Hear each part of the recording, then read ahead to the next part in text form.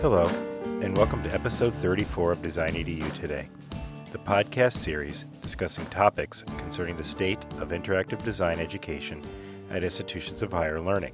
I'm your host, Gary Rosance, Assistant Professor of Graphic Design at the University of Maryland, Baltimore County. In this episode, we will be discussing the design of emails for a global investment management firm. We go in depth on the purpose of sending emails, calls to actions, and how to code and develop those emails. Today's guest is Shannon Crable. Shannon is an email developer at T. Rowe Price. Previously working as an email designer, she has been working with brands to design, test, and code HTML emails since 2011. In 2016, she spoke at the Email Design Conference on the topic of maintaining a brand and high-quality emails in a high-volume work environment. Outside of being an email geek, she can be found deepening her knowledge of front-end and WordPress development and volunteering as blog editor for AIGA Baltimore. Welcome, Shannon. Hi, nice to be here. Great, it's great to have you.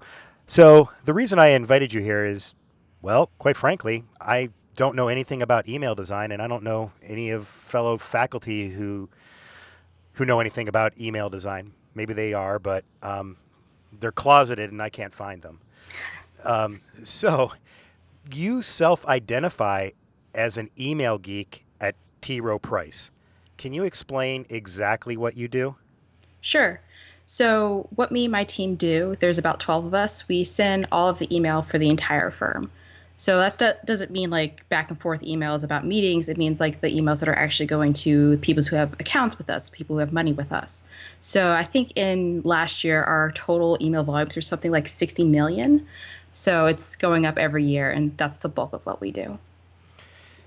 Wait, so you 60 million users or that you're sending it to? Is that what you said?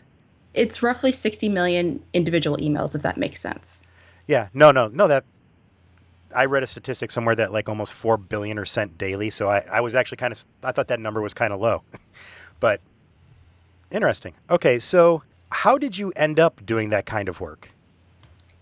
It was quite a weird journey. So I actually majored in graphic design, Yep. primarily print. I remember taking, I think, one web class and like one Flash class when I was in college. So coding web stuff was sort of foreign to me anyway. But when I graduated, a lot of people were saying like, oh, you do websites, don't you? And I'm like, well, sure, I guess I do. And from there, I started doing a little bit of coding. I started working sort of secretary admin work at a small video production company in Maryland. And somehow that evolved into my boss wanting to start sending emails to previous clients. And I'm like, well, MailChimp is a thing. So from there, I got a little into email. From there, I got my first full-time job doing email design. And then a couple years later, that devolved to where I am now, where I'm doing design and development and deployment, essentially. And so just for the audience to know that I'm assuming that's your dog, right? Yes. Awesome. No, and it's completely fine. Don't worry about it. I just wanted to mention it, what people it is, because I don't feel like editing it out. They can listen to it. All right. So is how much, and we're going to get into like what specific type of email are there that, comes out of your company or in general. But before we get to that question, is there a lot of work out there for email designers? I think there is. I wasn't able to pull any specific numbers, but email marketing is a pretty big industry, or email marketing, email development, email design. I think a lot of companies are being told like send more emails because the return on investment is so high compared to maybe print or social media. So at least, especially with us, we're being told to send more email and we need more manpower to do that. So yeah, I think it's a very in-demand skill to have. Have you... where it's set, I've heard the same anecdotes too, where email is a higher return, like you said, higher return on investment, or it gets more people to. It's a better call to action than like you said, social media and definitely direct mail. But do you have any like specific evidence of that, or can you remember any where you read that at? Because I just want to be able to find it and put it in these show notes. Sure. I think litmus.com, they're really big on email analytics and they publish a lot of reports every year about that. And I think one they published for 2016 using data from 2015 was that generally email gets 3 times as much ROI than social media. And I think, like, depending on where you pull it from, the numbers compared to print could be like hundreds to thousands of percent more. I can find specific numbers if you No, want me to. that's good enough. I'll just look at Litmus and I'm sure I'll be able to find it. But that's just amazing that, again, like I said, I read that stat that there's like 4 billion emails sent daily. There's a 3 times return on investment that somebody actually painstakingly went through and tried to figure out. And yet this form of communication is something that I feel is like off every designer's radar except for yours and that team of 12 you have. Yeah.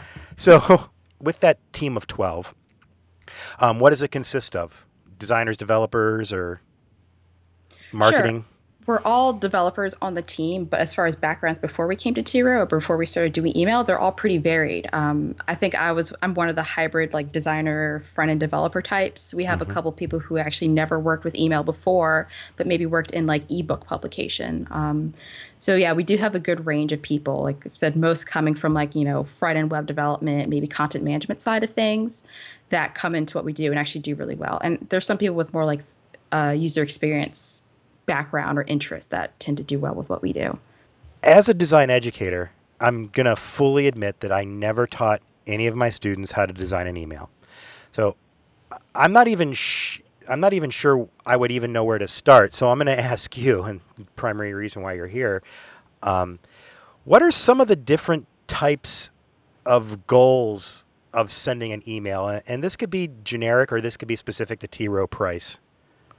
Sure. I was thinking, generically speaking, the goal, I think the number one goal is to get the email into your recipient's inbox or email box. Hmm. I won't go into it too much, but there's some to think about, like deliverability, just making sure the email gets past spam filters, any ISP blocks, that sort of thing. There's like a subset of the industry just for that. Wow. But yeah, it's insane.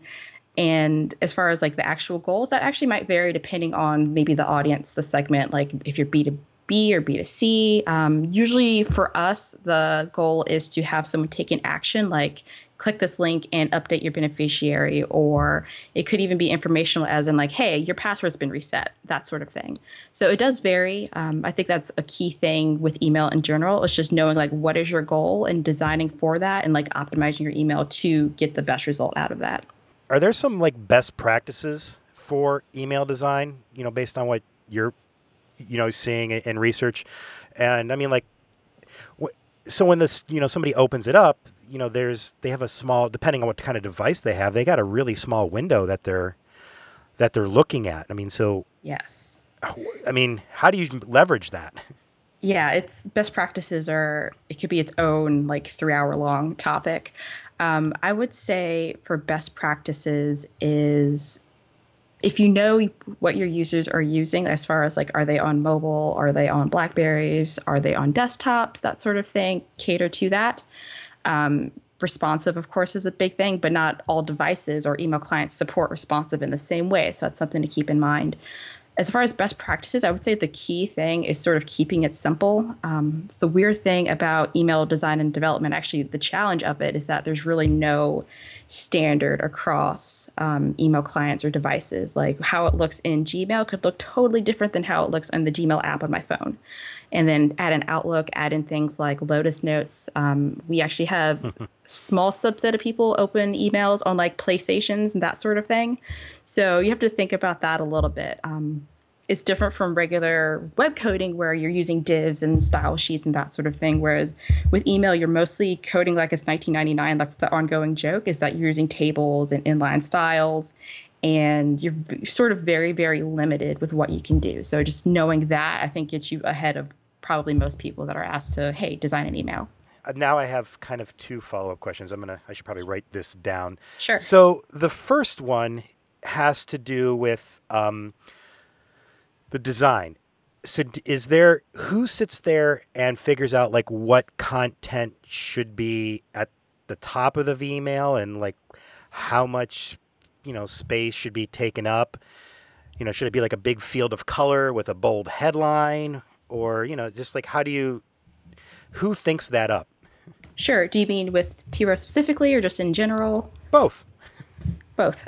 So the way it works for us is we don't write the content. We have a whole team of copywriters and designers that handle that. Usually what we're doing is we're taking the supplied content, and that could be from we call them essentially master templates where like, hey, this is their email about updating your beneficiary, or this is your email about your enrollment window is closing, small changes, and we're kind of moving it through. Other times it's a specific thing like, hey, check out this webinar series, and we're taking that content, adding it to our template and moving it through.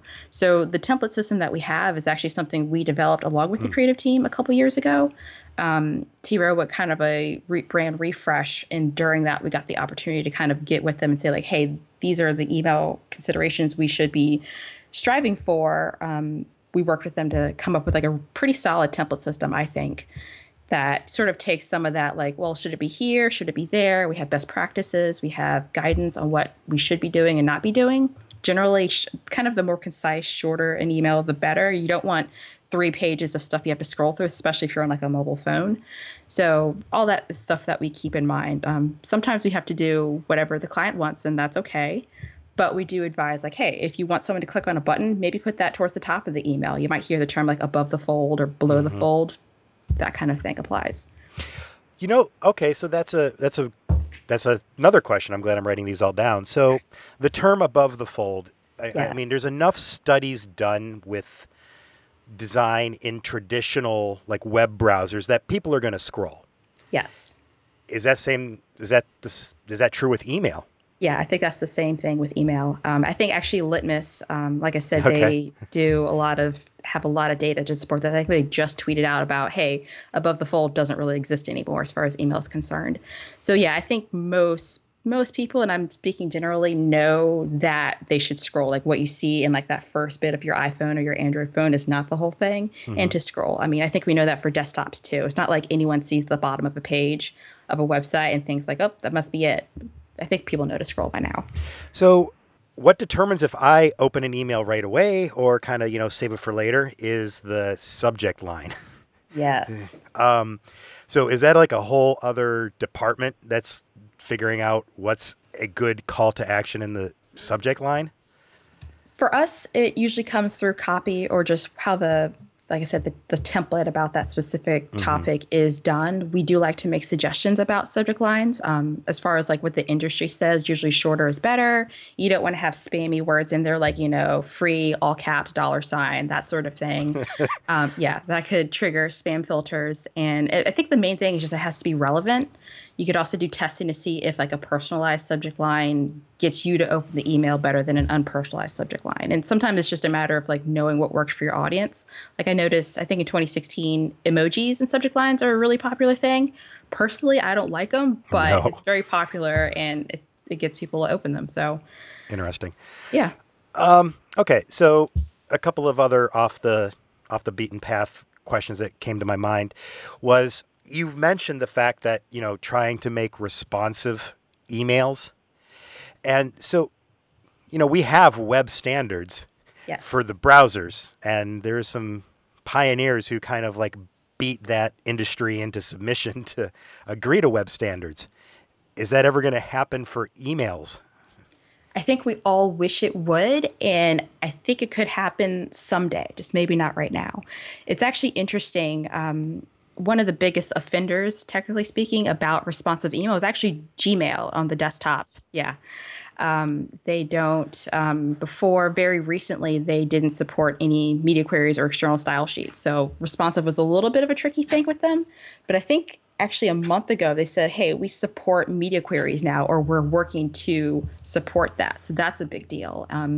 I think in August, Outlook, which is also sort of tricky when it comes to responsive and media queries, that sort of thing, they actually partnered with Litmus to say like, hey, we want to help fix this. We know your community is sort of upset about this. Let's try to like collaborate to work together. So I think with us seeing those two big changes in the past 6 months, I think someday, knock on wood, we could have an email, I guess, rendering standard or start of something like that. You think they would just adopt browser standards and just, move on with life. Yeah, you would think, but I guess everything's proprietary Yeah. and just, I don't know. I'm sure there's a lot behind it, but I don't know. It's a weird thing. Yeah, I have no idea either. But I did get an email that somebody said if you could, if you, it was using Flexbox, Right. and it was actually like if you see these squares at the bottom with the with the letters in centered in each one, your client supports Flexbox, and I could not find a single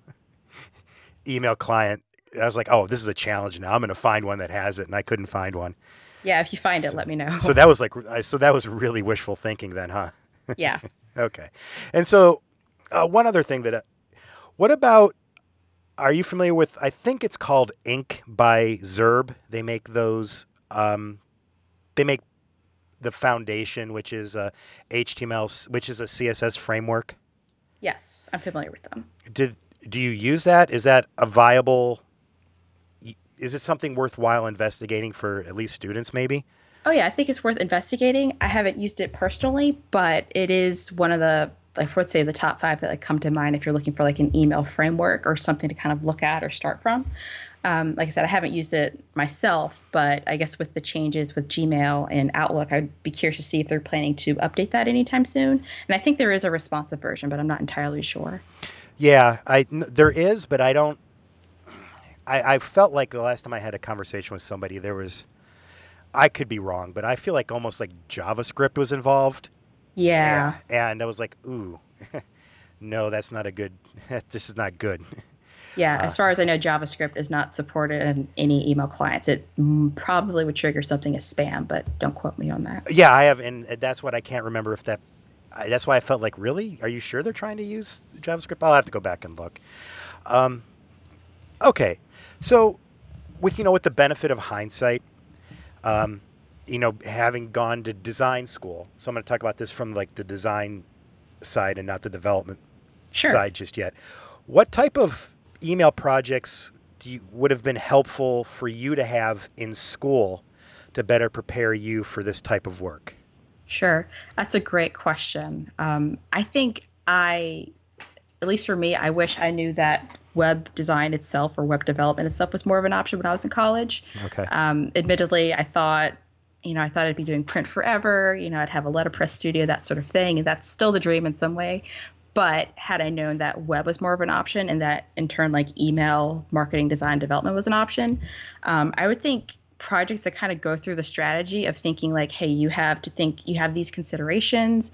You have to think about, just kind of technical limitations and the lack of standards across email clients, and to think about like what are you trying to do? Like, what are you trying to accomplish in this email? I think kind of the thinking behind it, maybe more so than like the literal design part of it.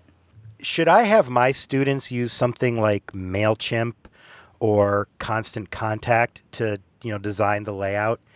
Or do they need to code these things in good old HTML tables?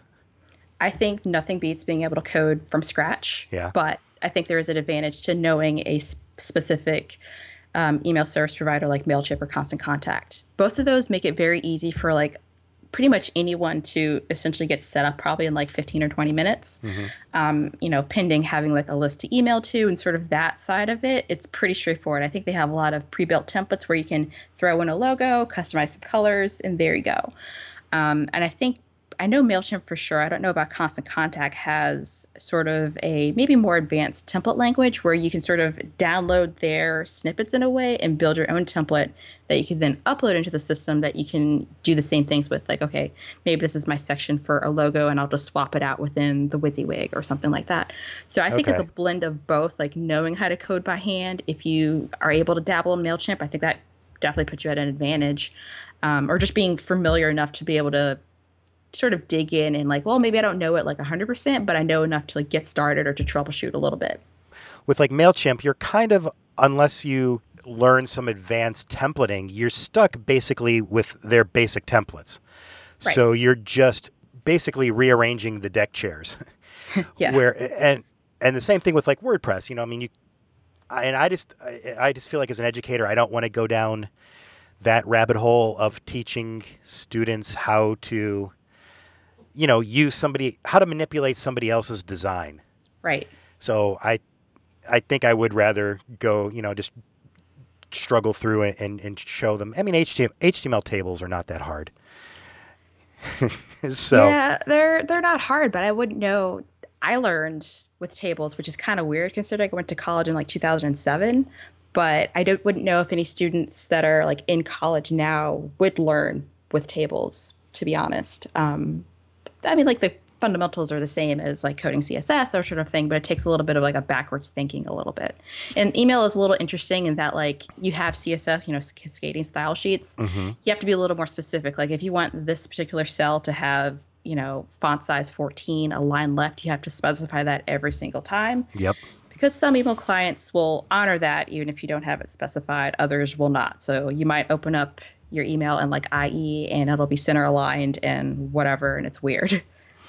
Okay, so do everything in inline CSS. Yes. I'm just baffled that we've got media queries on watches, and we that's what we're still doing with email. So are there any other projects that you could think of that you might be wanted to learn? I know that I don't know if I gave you enough chance to like expound on that question. The very last question. Yeah. As far as like what I'm working on, Or no, just like, yeah, like student projects essentially. Yeah. Yeah, like I said, I'd be curious, like the whole like kind of thought process. Like maybe it's this weird thing because I think it's almost more marketing thinking. Like, Okay. who are our people? Who are we trying to target? What are we trying to get them to do? How do we best do that within this medium? But from the design side, there are some considerations too, which make it a little bit tricky. It's you are working with tables, so you have to think a little more square, if that makes sense. Yes. Think a little more static. I've seen some cool things with some, CSS3, I guess, like animations, keyframes, but those are kind of like the outliers. Yeah, it's a very interesting. Kind of cool project I think might be to like go through the process of like, hey, this is what we want to do. We've designed this thing, and then run it through a rendering engine, like something like Litmus has, or I think Return Path has one where you can get screenshots of how it'll look in like almost every email client or browser you could think of, and you'd be surprised what the results are sometimes. So that's Return Path? Return Path has one. Litmus, that's the bulk of what they do, has that. And trying to think of another one. I think Email and Acid has one as well. Oh, that's perfect. Because I didn't know how that was done. So Yeah. when I ever tried to do an HTML email, I literally just emailed it to myself. Oh, I've done that too. It's a lot of fun. Oh, God, yeah, it's painful. It's like, oh, I wouldn't. Okay, so that makes sense. This is really more of, I mean, not more of, I mean, but it is a marketing exercise, thinking through the user experience, what's going to get them to click and things like that, and how does the design match that. So students either need to be handed that kind of as a brief, or they need to be instructed on how to like determine those things for themselves. Does that make Right. Or sense? just how to Yeah. do the research too, I think is a big part of it. Okay. Do you have any other things that you think are good resources for email design that you Sure. haven't mentioned? Sure. Yeah, I'll reiterate Litmus is great. Yeah. Most of the major ESPs like MailChimp, Emma, Constant Contact, I think HubSpot have a lot of good resources. And I think even Team Treehouse Okay. has a short course on email design, I think taught by one of the designers at MailChimp. So that's a really cool one. And I'm pretty sure lynda.com has some stuff. But as far as like for like a beginner, where Yeah. to start, there's a lot out there which could probably be overwhelming, but those might be like my first few places to start. I'm sure Stack Overflow has some stuff too, but at that point you might be getting really, really granular. Yeah. No. That's where you get the the testing on this thing isn't working in this browser. What am I doing? Or this email client. What am I doing wrong? Yeah. Okay. So I've seen from your Twitter feed that you're also involved with Skill Crush.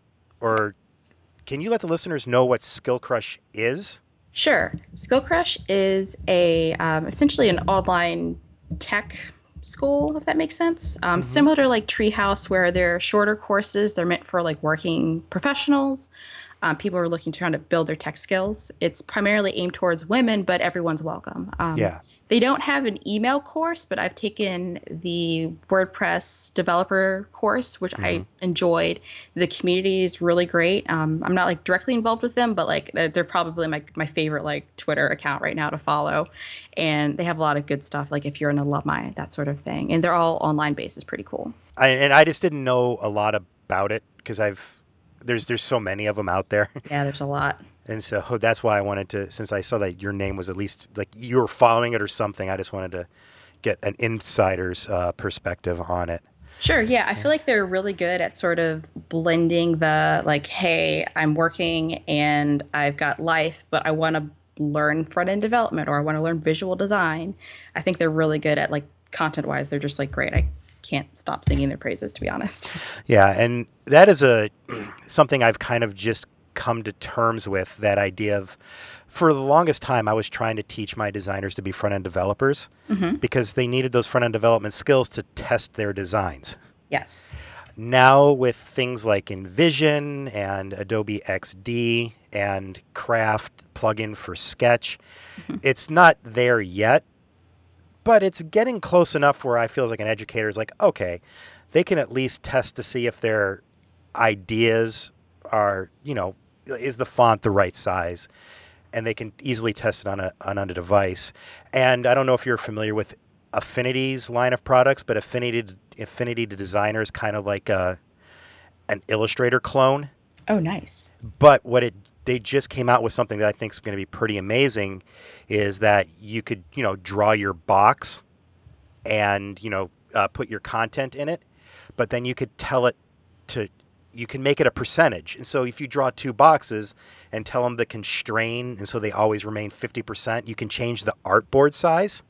Oh, And then the content, those boxes will narrow like responsive, and the content won't shrink. It will reflow. that's pretty cool. Yeah, and I haven't had a chance to test it out yet, but I saw the gifs of it, and I was like, holy cow.